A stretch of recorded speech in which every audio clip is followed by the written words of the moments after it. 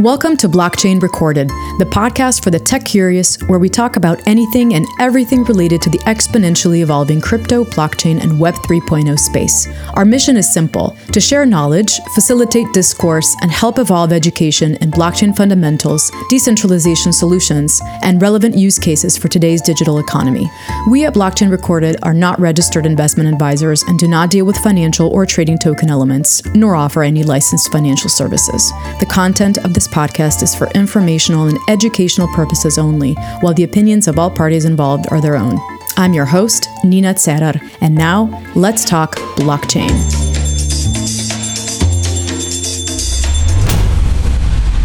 Before I introduce our guest today, I'd like to remind our listeners to follow us on Twitter, where we pre-stream each episode on Twitter Spaces the day before publishing on all major podcast platforms. For the platform list, visit our website, blockchainrecorded.com.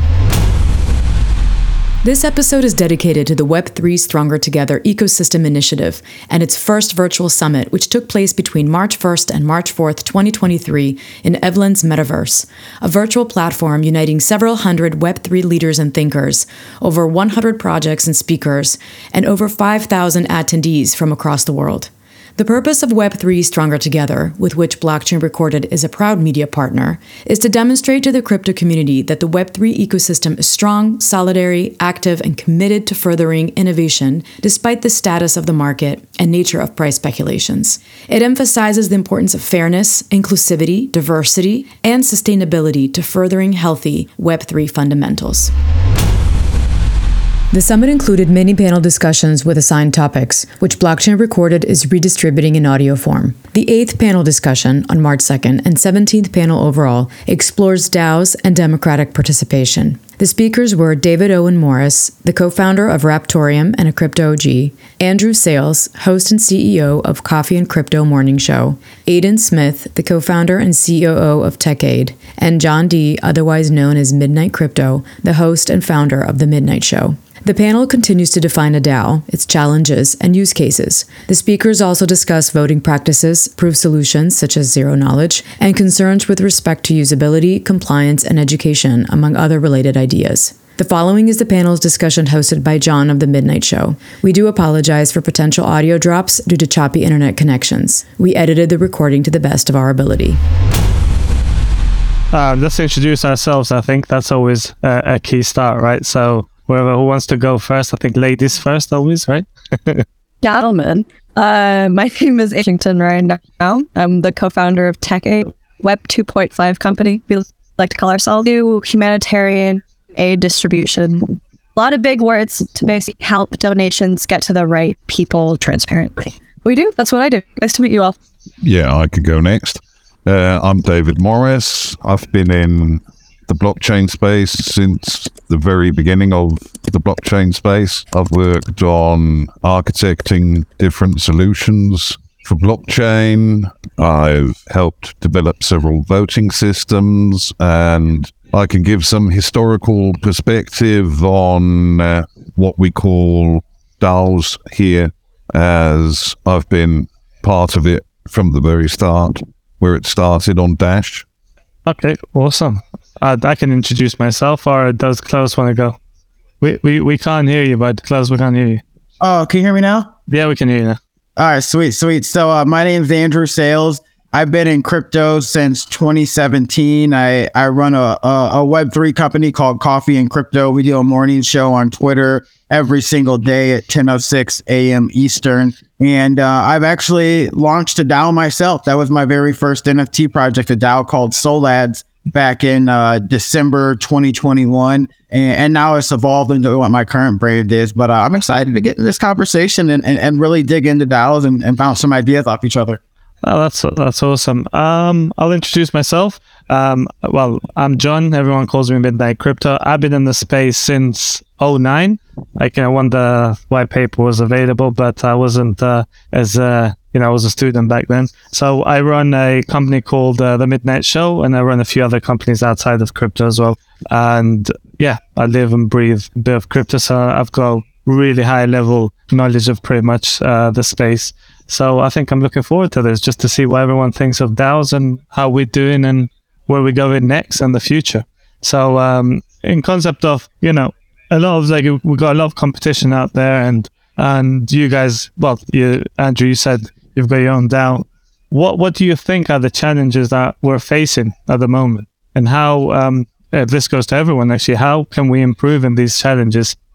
Well, I think the real challenge is getting people to understand exactly what a DAO is. Because if you say like DAO to your average person, they're pretty clueless on it. And then even if you say decentralized autonomous organization, they're like, okay, well, what's that? and so like you need to find a way to explain it in real world terms that somebody can wrap their mind around. So like the first DAO I ever started, it was a group of us. We were buying blue chip NFTs and owning the vault, and each NFT was fractionalized ownership over this vault of blue chip NFTs. So the way and we onboarded probably about 200 people to Solana NFTs that had never invested in NFTs before, and a lot of them had never been in crypto yet. And the way we explained it was like, well, imagine if you were able to buy the Mona Lisa. It's not realistic that you could spend $1 billion on the Mona Lisa, but maybe you and 10,000 of your closest friends could pull your assets together, buy the Mona Lisa. And now as the Mona Lisa goes up, your fractionalized ownership, the value of that goes up with it. And then I was like, now take it a step further. Imagine if the Mona Lisa goes up to 1.2 billion, we flip it. We take that 200 million profits, go out and buy a Picasso, the Mona Lisa dips, we buy it back, and now our vault of fine art has two assets that are worth money, and they're appreciating value. And that was like our theory with blue chip NFTs. But I noticed when I phrased it like that and put in a couple real world things and gave them examples to how this specific DAO is going to give you access to something that you normally couldn't do on a grander scale, it was kind of like an aha moment for a lot of people that had never even heard the term before. No, that's absolutely right. And I find it fascinating that we do need to actually define to people what we're trying to achieve here, right? So decentralized company is essentially what we need. But how do we get there, and how do we convince the average Joe or the people that own companies now, traditional market, to get to a decentralized company? But then a lot of these people want to have the power. So how do we remove that power and let them think of the future, because the future is decentralization? I mean, a lot of people are very put off by participating in DAOs on EVM chains because voting, for example, is transparent. It's possible to be hung out to dry for having voted for something, having voted against something, or not having voted. For things to move forward, you need to have real, proper, private voting. Something like, for example, the Aura protocol developed by Aram Jivanyan and Ruben Yap from the Firo project, where they make use of zero-knowledge proofs for voting systems. Not necessarily exclusively used in the context of DAOs, but I mean, it's nobody's business if you voted, if you didn't vote, or what you voted for, what you voted against, because otherwise it's just another tool for peer pressure and bullying into doing this and doing that, and listen to the influencers. And we come back to the same issue, right, that we had before, where, the voting is manipulated. Exactly. Hear me up? Okay. You keep cutting in and out. Shoot. Okay. Let's try it. You keep coming in and out. So, the good, what I'd like to see is, I want to, my idea of a DAO really would be when we have a safe and effective way to working with like-minded people without the judgment in between of you selecting who you want to vote for, what you want to do, why you chose this route of this path. It's no one's concern. And I think you were right about Ethereum, but who's going to be the change? Who's going to be a powerhouse of this change to get DAOs moving and be more appreciated? I think some of the first people who take something like Firo's Aura protocol and implement it somewhere. It was originally designed as an option for a referendum where their project steward is from, because the opposition or well, not really opposition, but several politically active people there would like something where there was no chance of incumbent politicians tampering with what was going on. And this was one mathematically solid model for basically checking that voting has taken place, and for checking that the results that come out are correct, but at the same time preserving people's privacy. I'm helping set up a DAO now. We've got a project team building the first dot finance on our layer 1 project, RTM, and I'm helping structure a DAO for that. And we hope to bring in basically all aspects of the community. We've started even in a before alpha phase where people are going to, who help with the very earliest testing, are going to be rewarded with governance tokens for participating in it.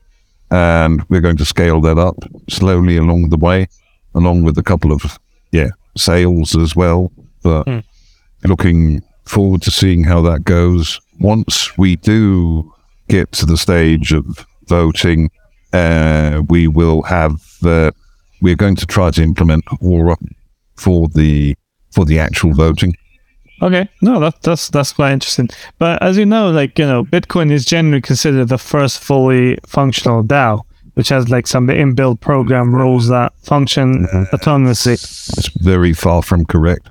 But as history says, the first Bitcoin Foundation were a group of loudmouthed, semi-scammy people who got themselves into a position to manipulate the vote. Well, that doesn't make it any less of a DAO, though. A vote, a governance, right?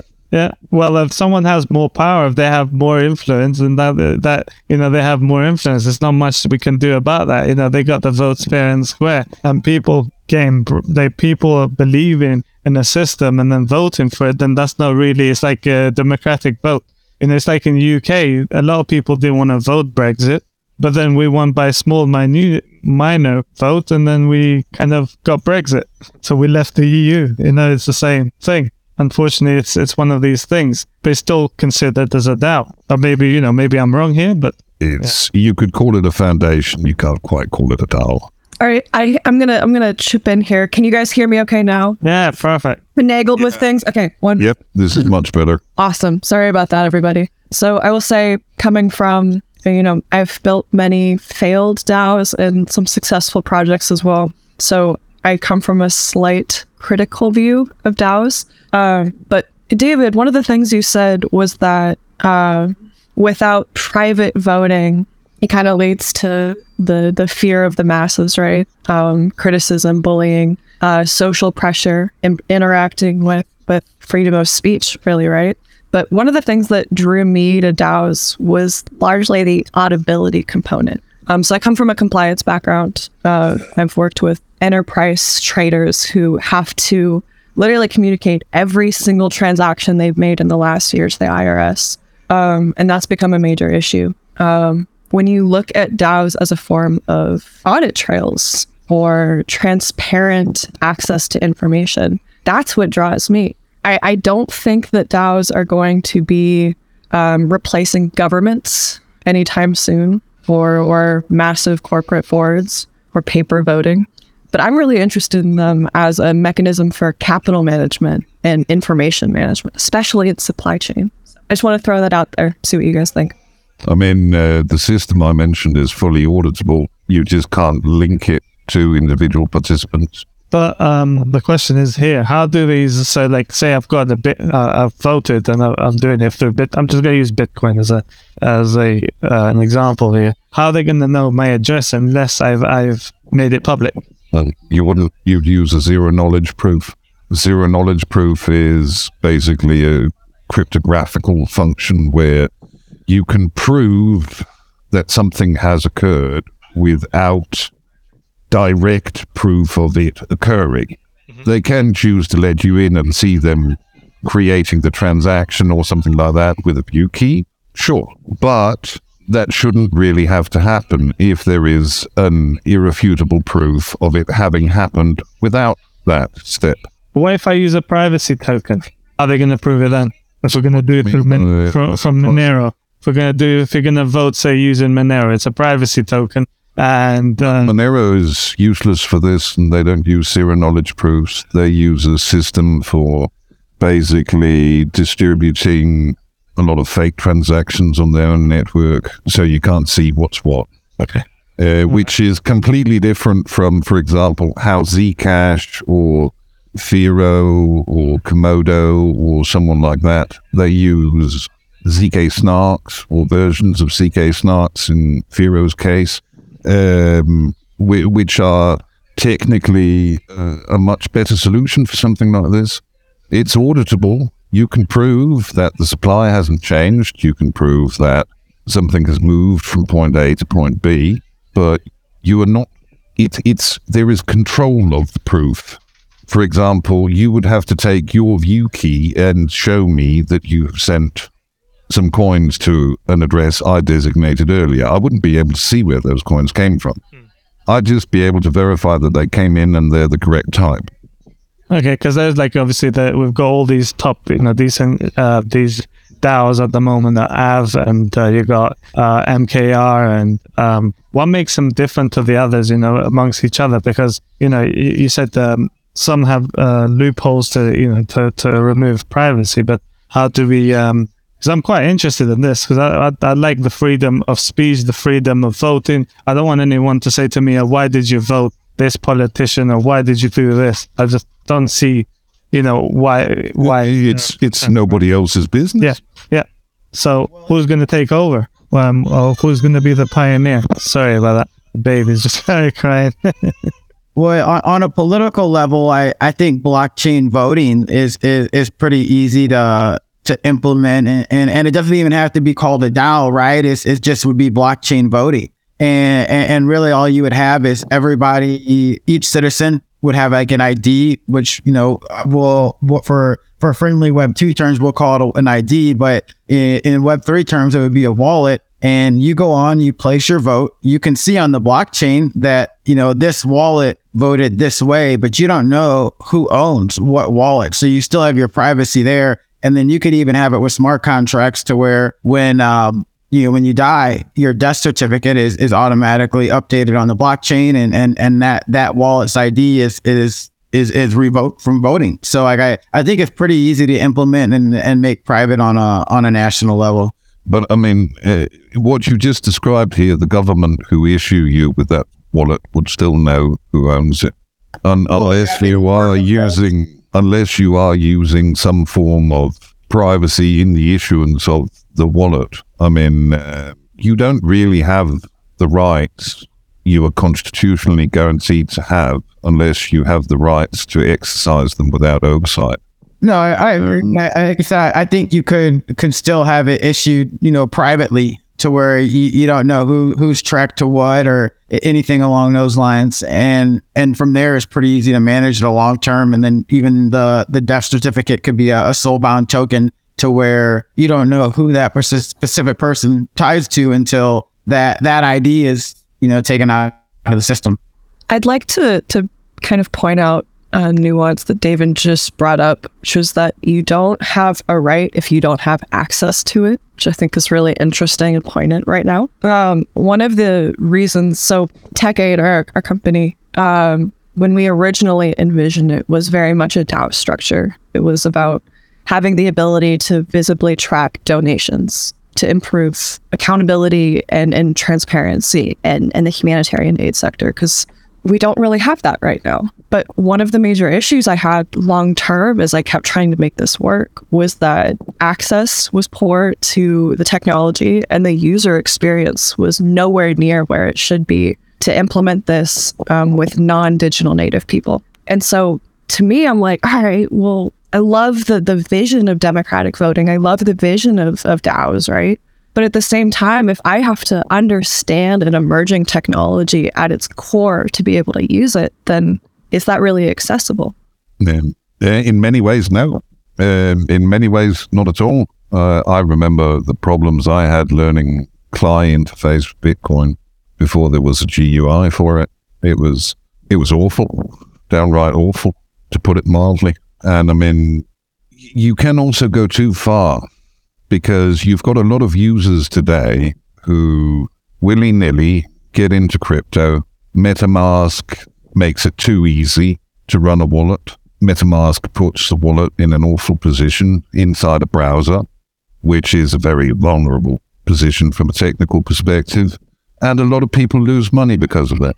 That's having gone much too far in the other direction. You've got to find somewhere in between, like a good quality standalone wallet tool. I realize that that's not as user-friendly, but unless you want to sign over control of your internet browsing experience to a company like Komodo or someone like that, then there is very little chance of keeping MetaMask, different forms of Wallet Connect, etc., working in a reasonable manner. So I used to think like that, man, because like that's what brought me to crypto was Bitcoin and decentralization and all that. But then I just came to the reality that in order for mass adoption to happen, it's got to be a user-friendly experience, because like your average person just doesn't care about most of the stuff that a lot of us care about that are here right now. And so like I remember like when I first used the Phantom wallet for Solana, it was weird to me because I was like, dude, that was a little too easy. And then I was like, I didn't like that. And then I slept on it and I was like, hold on, like easy is what's going to bring on a lot of people. And I was like, I think they might be on to something over there. And like, that's what got me interested in Solana in the first place. Like I'm a maxi by no means. I play on all the chains, but I think easy is good. You know, we need to make it easy for people. That's how we're going to get more people in the ecosystem and have the ability to build out stuff that can really make an impact. So like, I think we got to accept that like this stuff has to be made user friendly. Yeah, but absolutely, it has to be made user-friendly, but at the same time, at what price? Because what kind of a percentage of the users at the moment end up with a positive experience, with a net positive experience? Out of 10 users, 2 or 3 maybe? We need to hit 5, 6, 7, 8, then we can actually start talking about growth. I mean, also, what you mentioned about it being easy and accessible, that's one of the good things about NFTs and tokenization, because the use cases for NFTs and tokenization are limitless. You can do stuff like publish traceability information, you can publish quality certificates, you can publish all kinds of things on chain. You can get people to buy into that and use that as a driver to understand and learn about technology. But going from where the space is now to mass adoption is not going to happen. It's pie in the sky. But if we focus on things like tokenization, making tokenization easy, not having to use smart contract to issue a token, being able to issue a token on the protocol layer inside your wallet, you can view your NFTs inside your wallet on your desktop. You can add them to different web platforms as you want, but the keys are controlled from your desktop wallet. Then we'll have come a long way. We'll have come a very long way. I mean, the economy at the moment is in the dumps pretty much globally. 100% agree with that. And I mean, it's very difficult for us to steer it in the right direction, because our voice is still, we're still not being heard. We can't go out and ask people to accept crypto as a payment, because it comes with compliance issues, as what Aiden mentioned earlier. We can go out and ask people, hey, look, I've got this really cool web form. You pay $3 for filling in this web form. Yeah. I will make you a token on my blockchain. And you can put a QR code that links directly to that on your product. You can get people to do that and to take that risk and move forwards with that now. But the whole payments and mass adoption, etc., it's got to be driven by something usable and tangible. And payments are a very ethereal thing. They're a huge investment for people to get into, both in terms of time, energy, resources. And a small business who accepts ETH payments on MetaMask and then gets hacked, how happy are they going to be? They're going to undo all the good No, absolutely. We got to talk about liability too. I mean, especially in the crypto space, we love talking about how everything is going to be revolutionized and we're going to change the world of e-commerce and how people interact online with payables. But then we don't talk about where the liability goes, right? In traditional investment, there are compliance laws, there's a regulation, there's gateways to access for those things, specifically because people don't understand the liability and risk that they're taking on when they interact with traditional investments. And so I'm curious because, I walked into this being like, yeah, we need access, we need better user interface. I've never considered it where the poor user interface is actually sticking as a safe rail for people because you can't use it unless you really understand what you're getting yourself into. Yeah, but mostly the losses are due to the use case, right? And people don't understand it. So the biggest issue that we've had when we're educating users is, they go into, say, Honeypot project, but they didn't understand what they're getting into. It just sounded so good. And then the reason they go into crypto was because, their friends did 1000x, and, that was the lucky one because not everyone does 1000x, probably they go in a minus or lose all their funds because they're going into the wrong project. So, compliance, education, we have a lot of big issues that we can't really get people to come together and address. And every time we get these, say CZ here to educate users are really, they're going from following some scammer or they're following someone else that's just gained influence and they just change tactics for every time it's a bull or a bear, right? So, we've got a lot of issues to address in general. So, you're right. It's not about, it's the usability as well, but it's the education is a big part of it.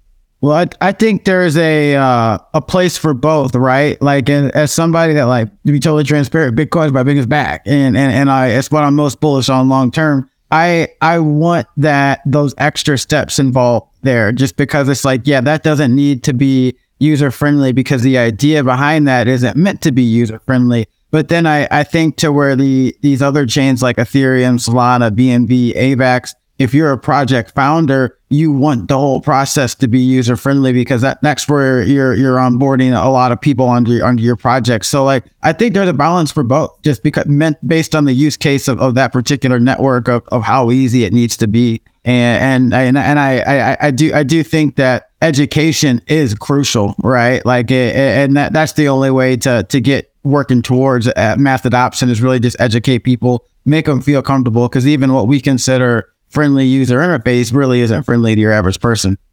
I'm going to throw out some ideas. I kind of have this weird vision where long term, I don't think DAOs are going to be something that the average consumer interacts with. I think they're very much going to be a tool of supply chain management. And I kind of want to ask you guys what you think about that. Or look at things like IBM Food Trust, which are using on-chain transactions to track global supply chains with frictionless transactions, right? So they're able to very quickly share information in a standard format with a high degree of accuracy and traceability. To me, that is a mechanism of communicating information that makes sense to me. Like that makes sense for DAOs, especially when you look at security protocols. Implementing something like, I don't want to get too technical, but like role-based access control or attribute-based access control to something like that allows you to see where people voted / sent their information, right? And so I hope that that's where DAOs end up going, is this kind of like unsexy underlying infrastructure that I don't need to interact with because I'm just, ordering something on Amazon. I don't know. I've spent the last 2 years in this space and I don't know how much I trust a reality where mass adoption looks like fractionalized ownership of giant assets. I don't know. What do you guys think? Well, I guess why would that be? I think like just tracking stuff on the blockchain makes sense, but why would it be like a DAO to where there's votes on it to where it goes? I'm kind of curious about that. Yeah, at a very small scale, democratic voting is very easily just a receipt mechanism for transportation information. So I can say, yes, I got this thing. No, I don't want this thing. And you can very easily, again, at a micro scale, use smart contracts to manage where inventory goes, who has access to the information of what inventory is where, based on who needs it. Does that make sense? Not really. Not really. Okay. All right. Keep going. Listen. I mean, EVM is very limited by, if we're talking Solana or Cadena, or if they ever deliver on it, the Haskell contract Cardano are looking at, Solidity is not sufficiently developed to be something that you rely on. It doesn't have basic things like Veracode for Python and Java for checking for overflows, for checking all the way through this and that. Hyperledger are working on some very good tools. However, they are still dependent upon the core consensus people who are developing Solidity. Very few of the Hyperledger developers actually contribute towards Solidity. Ethereum chose to reinvent the wheel instead of work with a lot of the already available good tech. They're either Cosmos or Atom. I can't remember if they're the same thing, but they are using... Same thing. Oh, okay. Good. They're using WASM, which is WebAssembly Java engines, essentially, to replace. They can do so much more, and they can do it a lot more securely. There's things like Apache Spark, which is what we're going to be using for contracting, which already functions as distributed global apps on the backbone of the internet at the moment, stuff like Twitter. They run using Apache Spark. Everybody got very enamored with Solidity and EVM, but it's been nothing but problems, really, the whole way since then.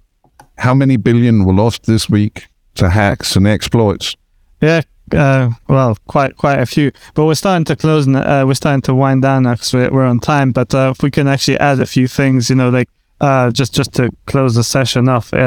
I think, Cosmos is doing very well because it's actually utilizing both Hyperledger and Ethereum's EVM technology. So it's kind of like hybrid mode. So I'm not sure how they're going to do it in the future, but, it's nice that you mentioned Cosmos because I'm quite bullish on their tech and how they work it. Anyway, you guys just have a few minutes or a minute or so let's close this up, wrap it up, and then thanks for being here. Okay. So, David, you can just say... Okay. Well, I think the first DAOs that implement private voting are going to have a real solid future ahead of them. And I mean, it depends on... The purpose of the DAO has to match the actual use case for it. I don't think fractionalized ownership is a good use case for a DAO. I think that regular tokenization can accomplish the same thing. And can do so a lot better because you'll be in direct conflict with a lot of US securities laws if you do fractionalized ownership as a DAO, not just US ones, but European ones as well. I mean, some of the things I'm planning on doing, we're going to shut out the EU and the US because it's not worth dealing with the hassle. Something that I'll discuss with you, I think, after this call. I'm quite interested to know what you're actually doing. Who wants to go next? Because we've got a couple of minutes left, and then let's just hear everyone's thoughts, just the closing statements of what DAO is, and we'll leave everyone with a bit of thinking once we finish this call. Closing thoughts. I think long-term mass adoption of DAOs is largely going to be driven by private chains and private use cases of democratic voting. My major concerns are liability management and access management, access to information as well. I think DAOs are not going to look like what they currently look like in 10 years. I'm really excited to see where they go. I am confused and excited to see where this technology goes. I think I'll leave it at that. That's amazing. Andrew? Yeah, so I'm excited about DAOs in general. I think probably one of the best most common use cases we'll see is something we didn't even talk about, but businesses actually being ran as DAOs. It'll be essentially co-ops to where you'll have your ownership. You probably even work in the business, this or that, but they'll be voting on the direction of it. So I think that'll be one. If you ever want to interact with the DAO in the space, my project, Coffee and Crypto, we're always doing a morning show at 10:06 a.m. Eastern on Twitter. So check us out. And we do a few things DAO-wise and Web3-wise. Awesome. Looking forward to speaking to you after this. No, look, in a sense, I think DAOs are going to change because they're not as well ran as they should be, and some people have more power than others, and that will change in the future because it's not supposed to be that way. It started as a privacy structure, and then it turned out to be more of a public way. Whoever has the power can control it, which is not right. But like Edwin said, can't wait to see what the future brings. And thanks, guys, for being here. Hopefully next session we can elaborate a little bit more on what DAOs bring. Thank you so much, guys. Yeah. Have a good one. You. Thanks, guys. Thanks again to our guests, and thank you everyone for listening. Thanks also to the Bariam Music team for providing their music. You can check them out on bariammusic.com. All of the supporting information is on our website, blockchainrecorded.com. You can listen to us on Google, Apple, and Amazon podcasts, as well as on YouTube, Spotify, Radio Public, and Stitcher. You can follow us on Twitter and YouTube, where we are super grateful for your support. Stay tuned for our next episode.